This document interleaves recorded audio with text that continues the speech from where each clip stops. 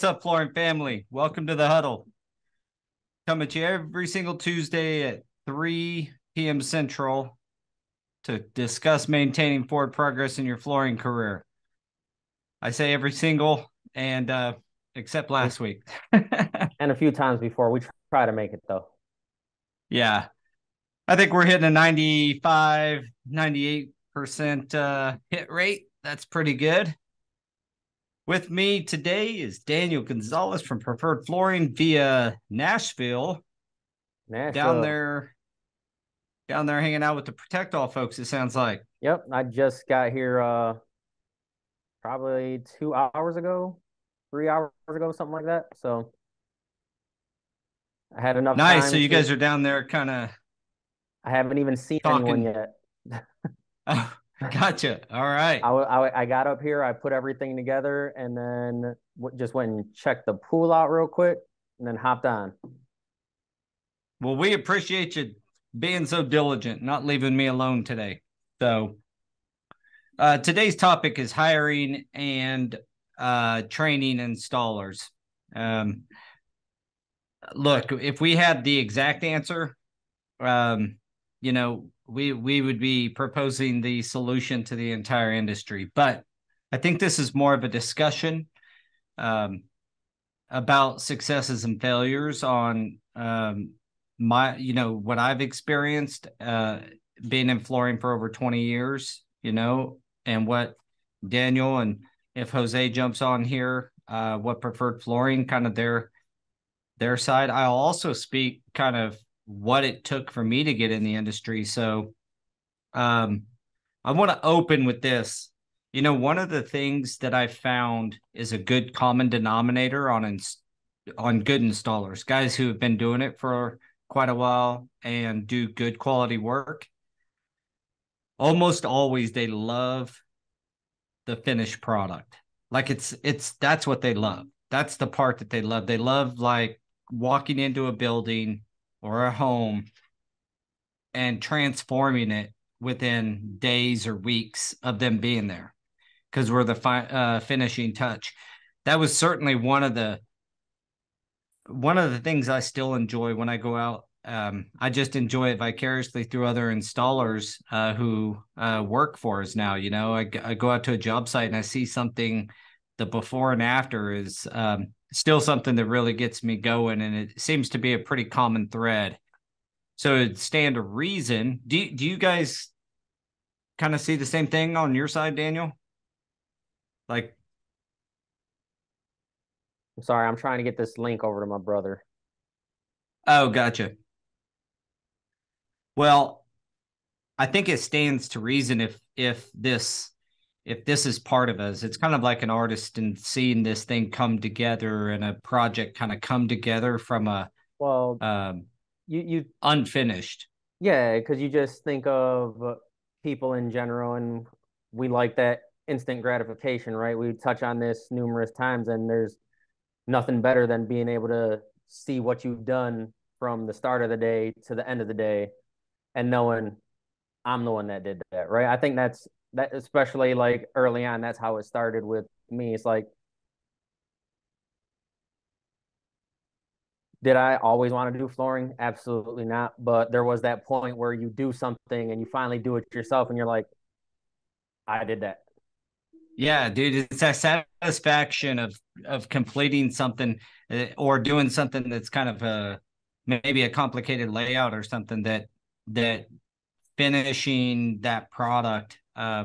It's just something you can't get. Works. Hey, Jose, Man. it's just something you can't get by pushing a button in a factory, or being on an assembly line or something like putting the same cigarette, thing in a car for 40 years.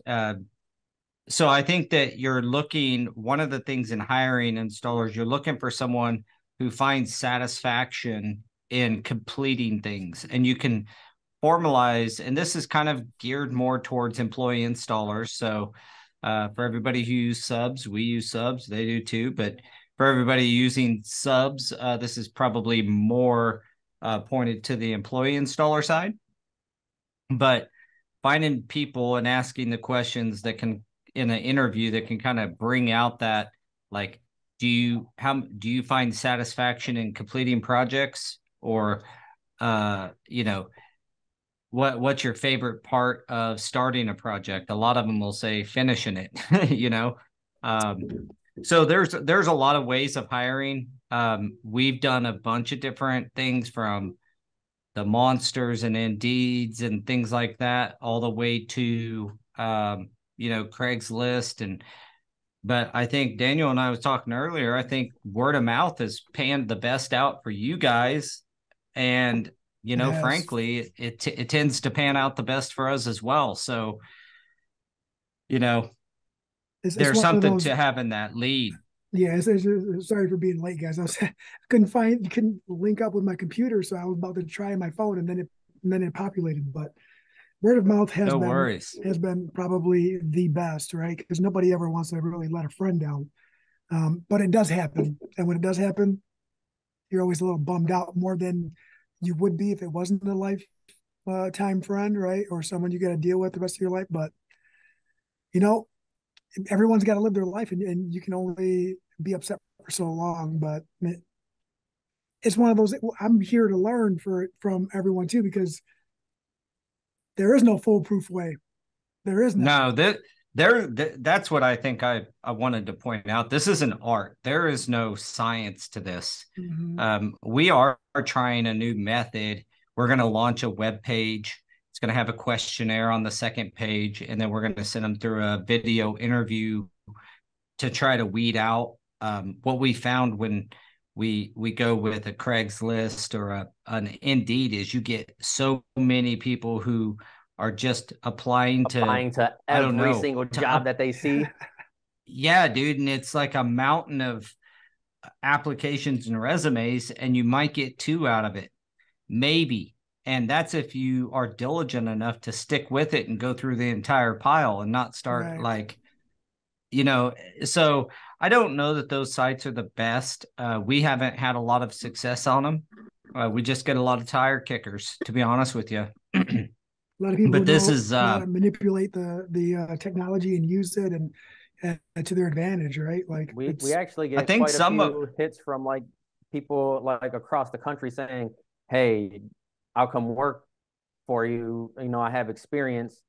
But then it's like, how do I can't pay for your relocation costs? Like we're yeah, not big enough to do something like that. And that's what someone's looking for. They're looking for like to help them out, so to come over here and start. And we're just not at that level to be able to offer something like that. oh, well, and even if you were, it's really risky Right. because you pay yeah, the relocation costs, and you can do it in a way that is tiered. We've done it before, not for installers, but for project managers. Um, but to be frank with you, I lost $3,500 not 5 months ago on on that deal. We learned our lesson. Like, okay, we've done it. This was our third or fourth time doing this. First time we got burned this way, but the guy poofed after he got the money. yeah. So we decided, okay, if you can't afford to get here, then we're willing to reimburse your costs, but not pay for them up front. So that's what I would recommend to anybody is if you are going to do it, they come get themselves there on their own accord, and then you can reimburse some of the costs, whatever you guys feel you can work out. But paying up front has bit us in the rear end. We lost like $3,500. To me, I always look at how big of a job I have to do to make $3,500, Yeah, we do the same. and you know what I mean? And I'm like, God, dog, I just did a, $20,000 job for free, Right. or $30,000 job for free.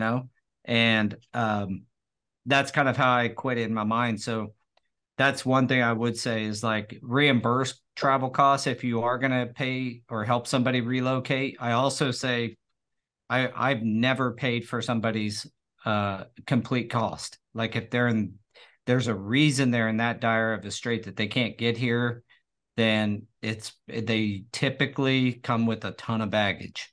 Right. And And we've been that reimbursement, we've been talking about that too with even with training because we've just seen money fly out the window these past few years where it's like, hey, we want to they say they want training and then you send them to training and then like they're gone and that training stays with them. So absolutely we'll do, you know, we're thinking about doing that reimbursement to where it's like, all right, you pay the upfront cost and then you'll get it back, you know, on a weekly or monthly basis. That way we're not out of pocket for everything. And then that way if you end up leaving tomorrow, that's not my yeah, certification anyways.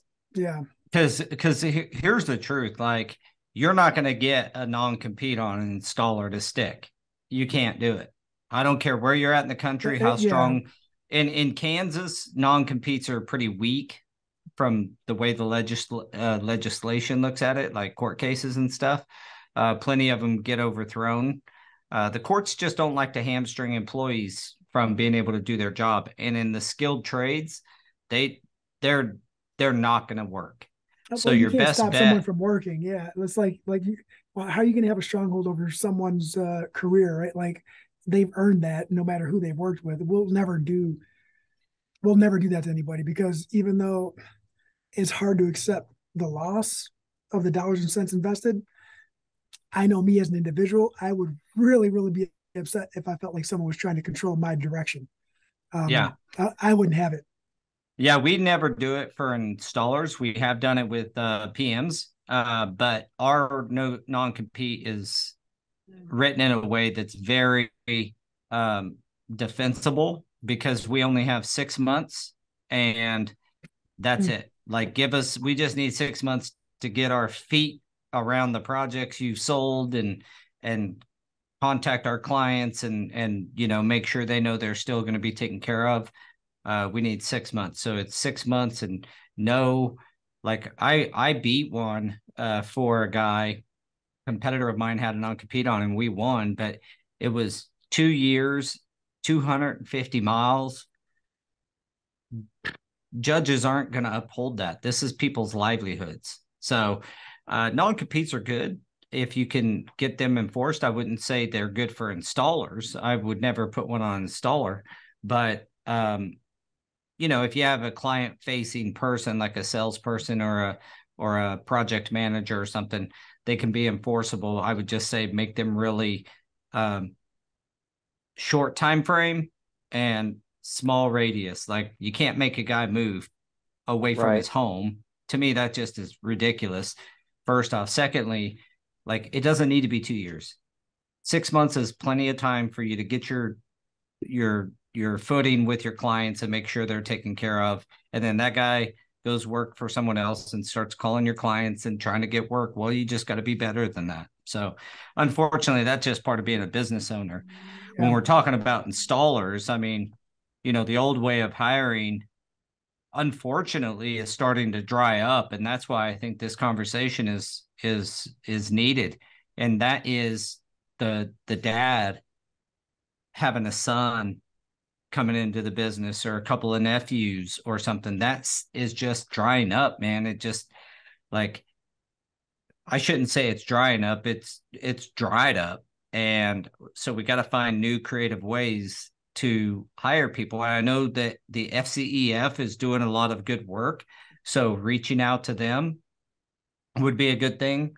Coming down the pipe, we have some new things with Go Carrera that'll help, called Jumpstart, where once we launch Jumpstart, any installer in our network can hire off of that Jumpstart board, but so can companies. So if, for example, if Jumpstart's good and you get a couple of new helpers that come on the Jumpstart board that have went through some level of training through the FCEF, they'll go on our Jumpstart board. And if they're close enough, maybe you guys as a company can hire them. Stewart and Associates as a company could hire. So we're trying to foster a way to get new people in onto a board where we're not having to decipher through line cooks and you know what I'm saying? Like, Right. It's specific to our needs in our industry. And that's everybody else has it.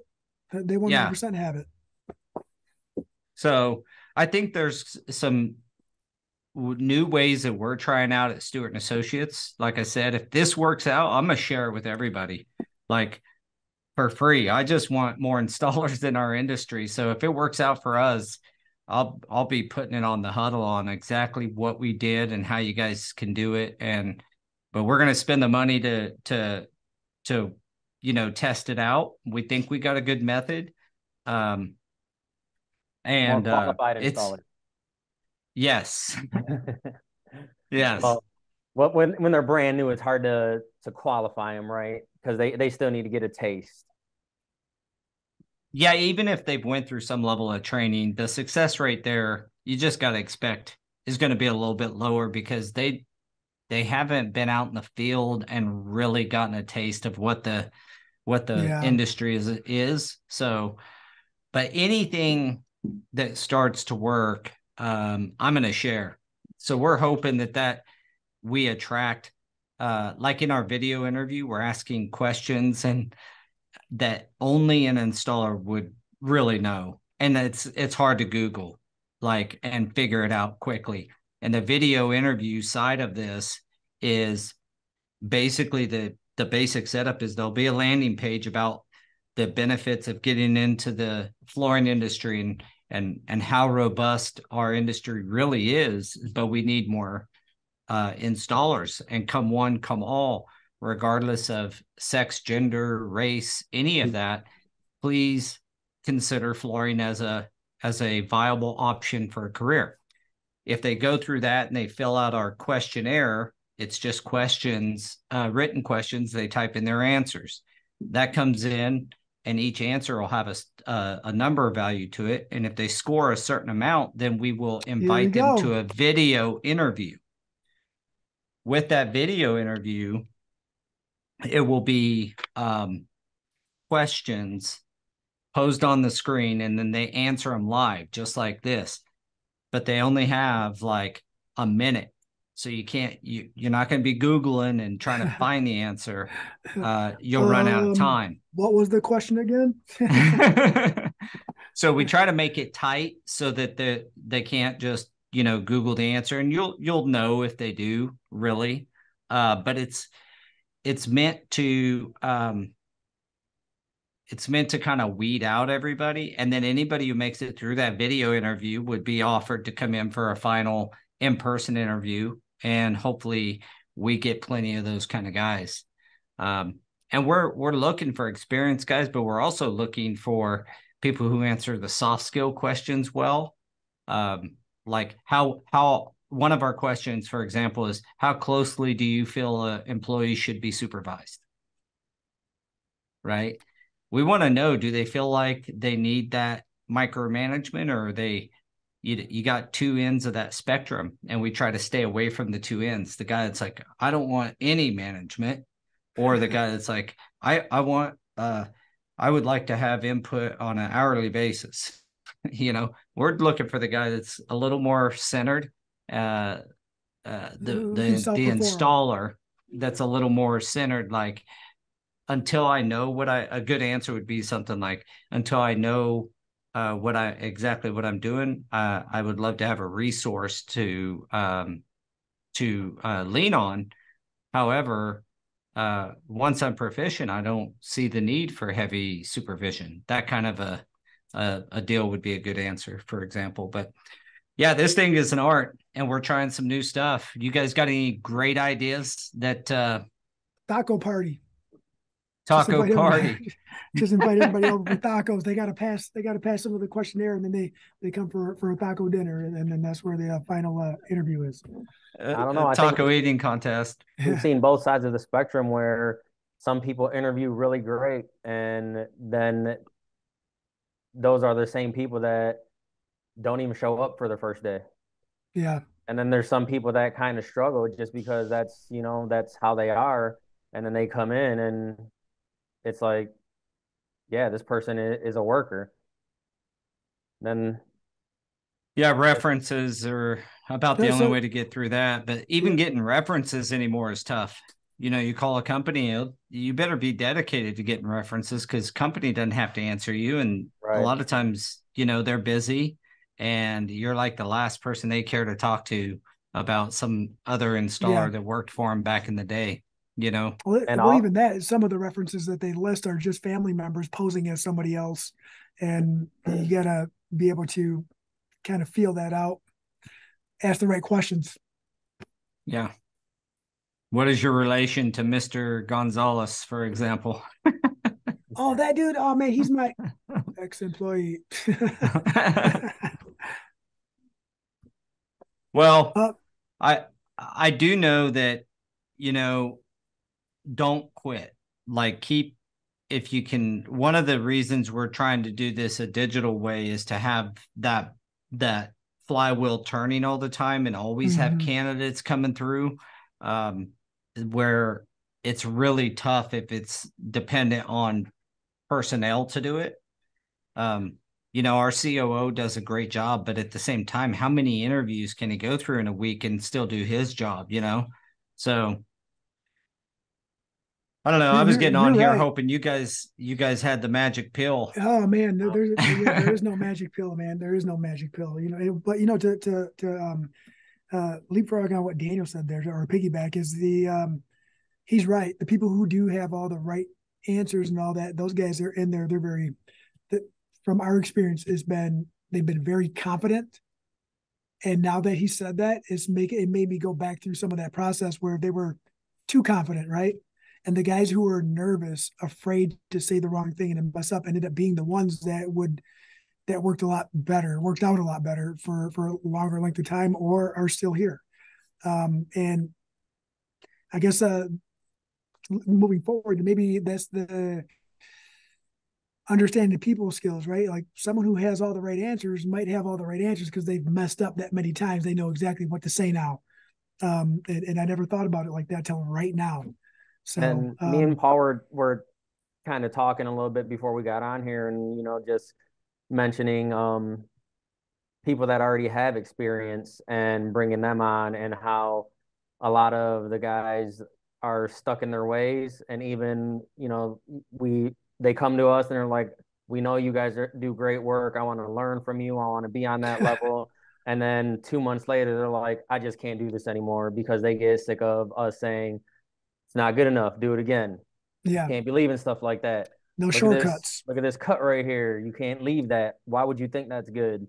And you know, that gives me some ideas on some more questions. Like, you know, if something could take you 10 minutes doing it close to the right way, but it's going to take you 30 minutes to do it the right way, which way would you go? Yeah, right. Well, that's integrity too, right? Like almost posing it that like it's okay to go the shortcut though. That way they don't think the setup, you know, like it's like, you know, doing it the shortcut way will still produce a great result, but doing it the industry recommended way produces a warranted result.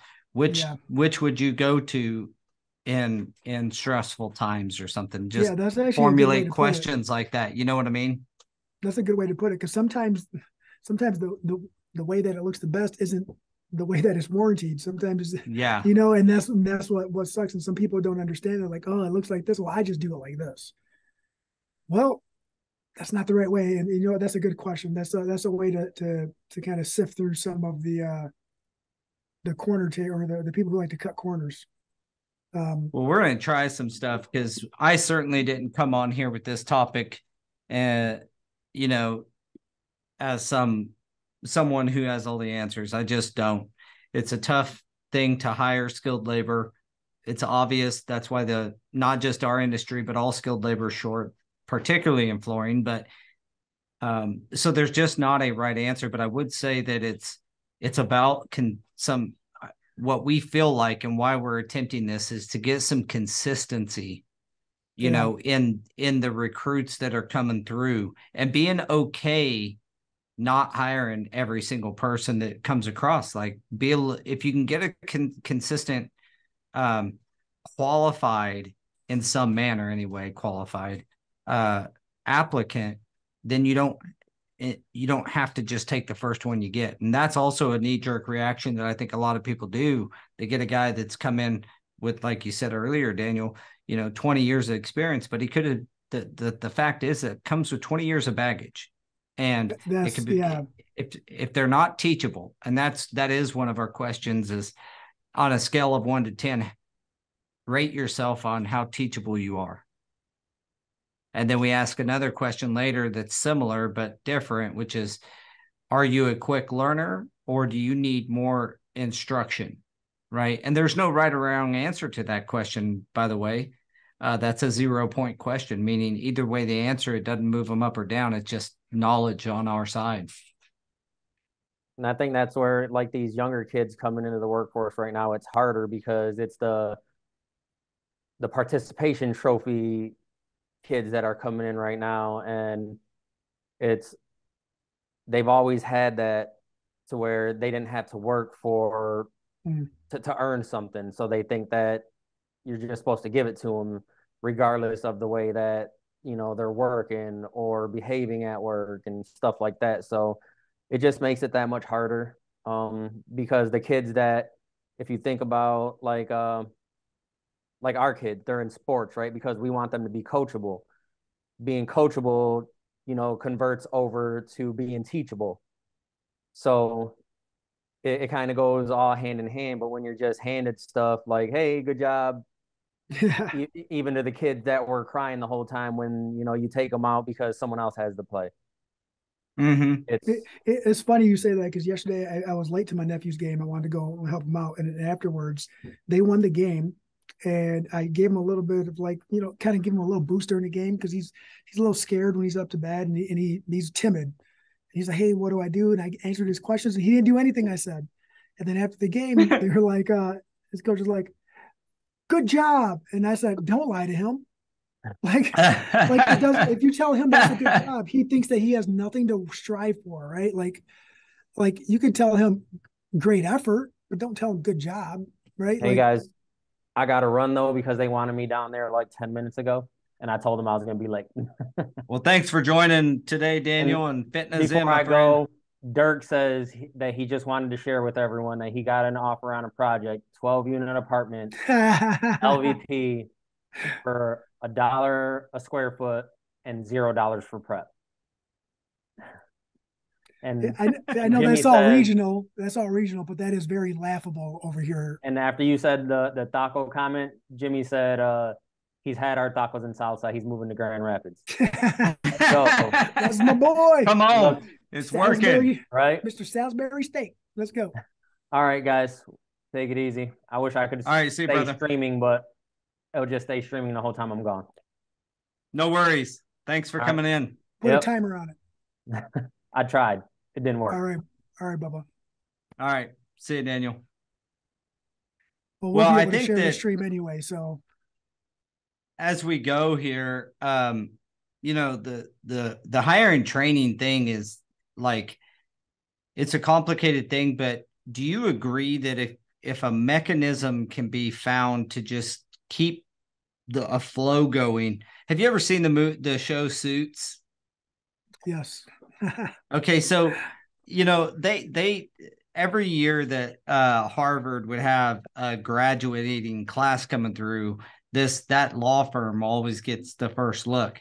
So the guys that were hired last year, guys in the people, men and women who were hired last year or in previous years, are always on pins and needles when that new class comes through, and they're always, and it seems a bit cutthroat, but I wish we had some level of that in our industry, where it's like a consistent free flow of installers coming through, and keeps current installers striving, but also just allows for new people to come in and get trained.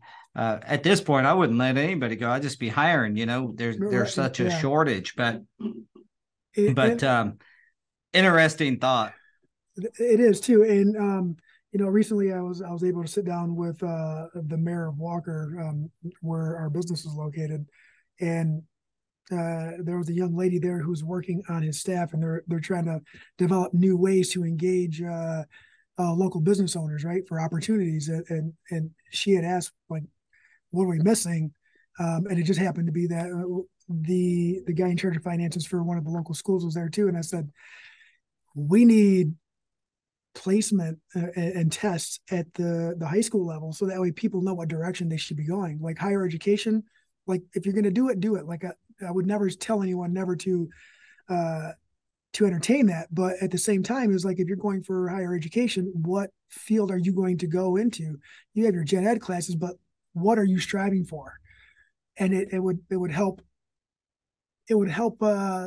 create a better opportunity for success for everyone, not just the individual, the student, the person, but the community. And even if they don't graduate high school, right? Like at what age do they start doing that? Is it something that could be public and available to push them towards their strengths and say, well, you would succeed in these fields. And I think that's where. Yeah, they used to do that. Used to do competency type They testing in did. They high did. school back in the day, whether you are, college material or not, so to speak. And that was, now that's non-existent, mostly because they don't want to hurt no one's feelings. But the truth is, not Yeah, everybody should go to college. I didn't go to college, I didn't. you I mean, know? I tried, and then like they said that I couldn't make a living if I was attending. So Yeah. sorry, dude. Like you're telling me that I have to like tell my family they're not going to have anywhere to live because I'm just trying to better my future. No, I'll figure out a way. Yeah, But I know a lot of people who didn't go to college, and there's plenty of multi-billionaires that didn't go to college. But if you're wanting a really good job and it's going to be, you're an accountant or you want to be a attorney or a doctor or computer science stuff, yeah, college can be really beneficial. But I yeah, think it's a waste of money and a waste of time if you're going into um, and your heart's not really in the social services side of the world, like a liberal arts degree or some crap like that, or gender studies, all this stuff. I mean, at the end, how is it going to help your future? And we've just gotten so far away from that, and everybody started going to college. And we've talked about this on not only on this podcast, but multiple other podcasts talk about it all the yeah, time. We know that problem, but I'll tell you one thing: the AI revolution has started. There's plenty of yeah. jobs going extinct that just, if you sit behind a computer, you ought to be worried about your job in a lot of ways. But they're not going to be doing carpet or tile anytime soon with AI. I'll tell you that. So get your hand skills. That's my One point hundred to percent. everybody. You can't. No one can ever take it away from you, no matter what hand skills you try to, or what field you go into. No one can take that away from you, and that's really Yeah. what it is. Um, So when you it, guys do hire somebody new, do you have a particular training method? Do you put them on some type of schedule or Man, so that's the hard one, right? Because we're not as large as most would think, and a lot of it when we hire, and it sucks to say it like this, we hire because we're in need of it. We don't hire as far as being preventative for what's going on. Sometimes we do have the luxury of someone coming in, and we're starting to look, and we find someone before the storm hits. But usually it's like as the storm hits, right? Like if something's dying off or someone just happens to lose a job, and they make a phone call, hey, so and so said you guys might be hiring. Yep, we are. Um, and we kind of throw the guys to the wolves, so to speak. It's you're gonna learn how to swim pretty quick, right? But then we've also went about like, all right, let's put them in the field a couple days, then come and work in the box. Let's do some explanation, a little bit of hands-on training. Let's try to do that. I think we talked about doing 2 weeks in a box here at the shop before they go to the first job. Tool education and stuff like that. But it all depends on their level of understanding on how we try to approach it. We say all these things, but then when everything comes down to the nitty gritty, we're like, "Yep, okay, we were going to have you do this, but we really need you over here now." yeah. Because people who do the Well, we scheduling, still, yeah, maybe the only thing that we do that's I think maybe outside the box a little bit, but is we have a module. We'll have them install to prove their level yeah, of of ability. But at the end of the day, man, we still do it the old way. We put them with an installer. We do circulate them through several of our lead installers to find a good fit for them, as well as a good make sure that, like, you know, some guys really like tile, some of them really gravitate to carpet and that. So, but from a but it's still the old way. You stick them with somebody and you hope that they learn some stuff. And you know, we've got some really good installers that just are really crappy trainers, and so a guy will get with them and not learn anything over the course of an entire year. So my answer is get them in you know, plugged into some outside training entities if you can, if you have a good resource locally. And if not, you know, we found a lot of success in sending guys to Protect All trainings, send them to NORA certifications and that kind of stuff. So you just got to lean on it. We're actually working on that right now. As a matter of fact, there was some things that came across the desk as far as kind of offsetting some of the costs. I think Daniel mentioned it early when I got on a little bit later, but offsetting the cost of the onboarding process. And we're doing our best to essentially, in a nutshell, what I just did is I just submitted a lot of the training programs to the state of Michigan, so that way they can be recognized. Because we found out that there is essentially there's grant money available for trainings. The problem is that it's more for corporate America instead of construction America. So a lot of what I submitted is all brand new, but fingers are crossed. And I just got word today, right before the podcast, that we've made it through step 4 of the process. And I think there's one more step after that. So we'll see if it's approved. And if it isn't approved, it's a learning process for the state of Michigan and some of the government funds and how they allocate them, and opens up their eyes as to what's available. So that was a federal grant type thing? Yeah, I think it's a state grant, not a federal grant. I think it's a state grant. So, but gotcha. Yeah, I mean, it's available, and I didn't know that, right? So I had very few days to prep for it. It threw a lot on my plate, but I did it, man, and I'm excited to see what happens. Hopefully it helps us, and it makes it easier for us to, like you said, to have someone attend a 2-week or 5-week introductory class with CFI or FCICA or I'm sorry, FCEF. So that way it can offset some of the cost, and it's easier pill to swallow. So it's not so much of a, you know, here's your investment and hopefully it works, right? Because that's what's been happening. Yeah. Yeah. The hiring of hourly installers, you know, subs are a little bit different. That's why this is more geared towards employee installer talk. But I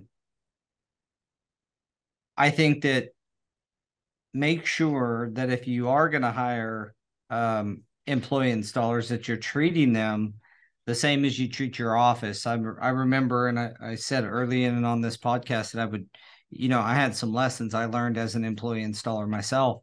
One of them being that if you divide your salespeople and your project managers, you essentially your office from your field in benefits, and you know they're treated better in the office, you're setting a really bad tone. And so all of our hourly employee installers have the same health insurance coverage that I have. They have the same as anybody in the office. They get the same days off and holidays and all of that stuff. So they get the same, they accrue vacation time at the same same rate frequency. It's the same rate, everything. So I remember, like, we got no paid holidays, we got no paid vacations, but the office did. And so I would say, don't do that. And if you are a company that does that, that's not good. Yeah. I won't say nothing else, but I would say that's a terrible thing to do. As a terrible model, it is, because we were those guys who did. We recognized the difference in treatment early on, and we used to call. I didn't refer to office guys as like they weren't. We were a whole separate team. It was them and it was us, right? It's always their word against our word. It wasn't a team effort, and Uh, we promise not to be like that. And I think we've done pretty good. I mean, there's always instances where people are like, oh, but you guys have all this and that. It's like, um, you know, me being where I'm at, I do have the ability to leave my station and come back and finish my work, right? I do have that ability. That is a perk of working in the office setting versus the field, right? You need to be in the field to get the work done, and that is there's nothing I could change about that. However, what they don't see is that if I do have to take off for an hour to go take my kid to a dentist appointment or something like that, or go attend an event outside of work, I come back and work until 8, 9, 10 o'clock at night. But if they leave for a dentist appointment or a doctor appointment, they don't come back and say, all right, I'm going to make up that time. I'm just going to take the rest of the day off, and so guys who are employees, there's pros and cons to yeah, each. yeah. It's just about having a mutual respect between your office and your field and making sure there's not this clear, like, office staff gets treated so much better than the field. That's just, to me, that's the way that adds separation and adds this wedge between the Yeah. two. I think that's probably at the very least about the lowest line thing you should do as a company is make sure that the guys who are actually making you the money by putting the product on the floor, they're treated the same way, just as fair as your office is. We all eat but out I of the tell you what, same refrigerator here, man. We all eat out of the same refrigerator. So keeping it organized and stocked up is up to us. But essentially, we all open the same door. We all reach in and grab the same stuff. So I like it that way. Yeah, and I'll I don't want to keep beating a dead horse here because it's not like we're giving you guys a bunch of revolutionary ideas, but we are talking through this. It's a bit of a conversation, but I would say that when if you can make your installers feel proud of what they're doing, treat them fairly, you'll keep them. We have a good retention for installers at our company. One of them is oftentimes the installers come into our office to work when we're really slow in the field. That doesn't happen very often, but if a guy, as opposed to sitting at home, we'll bring him in the office and have him work. In fact, we had a guy that had knee surgery and he was in the office for about 4 weeks or so, and he learned, like, it's not all rosebuds and sunshine in the office. It's stressful. There's a lot of like pressure on the office staff. If you're an estimator, you got time frames all the time. If you're a PM, you're always dealing with these coordination and schedules and multiple project managers and superintendents on projects, and the installers learn quickly, like, each day I get to go to one job for the most part. I mean, sometimes you'll go to a couple, but for the most part, you're going to one job and you're dealing with one set of people. In any given day, I could be dealing with 7, 8, or 9 as a PM. Yeah. Yeah. Today was one of those days for me. I actually, my sister helped relieve some of my pop-ups for today. This has not been the last 2 days have been really, really rough on the schedule with changes and other trades not showing up and people being sick and not able to complete their tasks, and unfortunately put us in a weird position. But the magical fingers and phone calls of Jose got everything kind of squared up and figured out, and we're back on track. Good deal. Well, I will report back. Kind of talked about a little bit about what we're going to be trying at Stewart and Associates, and we are going to give that a shot, and we are going to if we have good luck with it, we're going to share it with the world. So that's another question that I have is like I might know the answer, but and it might sound like a dumb question, but do larger companies with more capacity have to have a different template to follow for the onboarding process than a smaller company, right? Because the reason I ask that is, the dollars and cents and sustainability of a new hire is a little bit different for someone who has a larger capacity versus someone who is a little bit smaller. And that's a question for the audience too. Like seriously, like I want to know. I want to know what everyone does. If you have 200 employees versus 10 employees, what's your approach? Were you at 200 employees at one point, but now you're down to 20, or vice versa? What have you changed? Why did you change? Yeah, that's that I'd like to know. Yeah, I can only speak to, I've been to, several conferences, one of them being, we're a member of Fuse. And there was a guy that did a talk about a lot of the stuff they do to hire and retain. And man, it's a big company, and they've got a team almost assembled in doing this. So like, it's obviously not easy. But I know that the efforts, it's got to be put forth. What do? You can't give up. You got to have people. So keep fighting the good fight. And if anybody is watching this on YouTube, comment and tell us what you're doing, and heck yeah, let us know what's working for you, and what maybe doesn't work for you. It'd be interesting to see some input on that. So with that, my friend, I think we're going to close it out a little bit early today. Yeah, I know. Without Daniel, we're just lost. Well, it's a tough subject because it crosses the line of a lot of the subjects we go over every week. There's some aspect of training and hiring to almost all of this, and to have the subject just be hiring and training, we probably could have afforded a few more companies to come on and talk about this with us. That would have been a good idea by me, now that I have it after the podcast. But it's all good. We can hit that in the future. Sounds like a plan to me.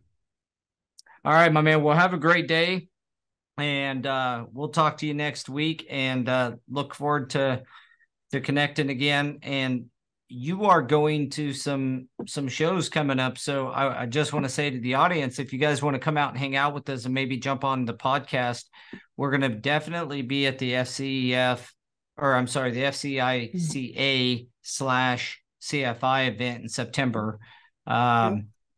We're also probably going to be at TSP coming up, Total Solutions Plus. So come check us out there.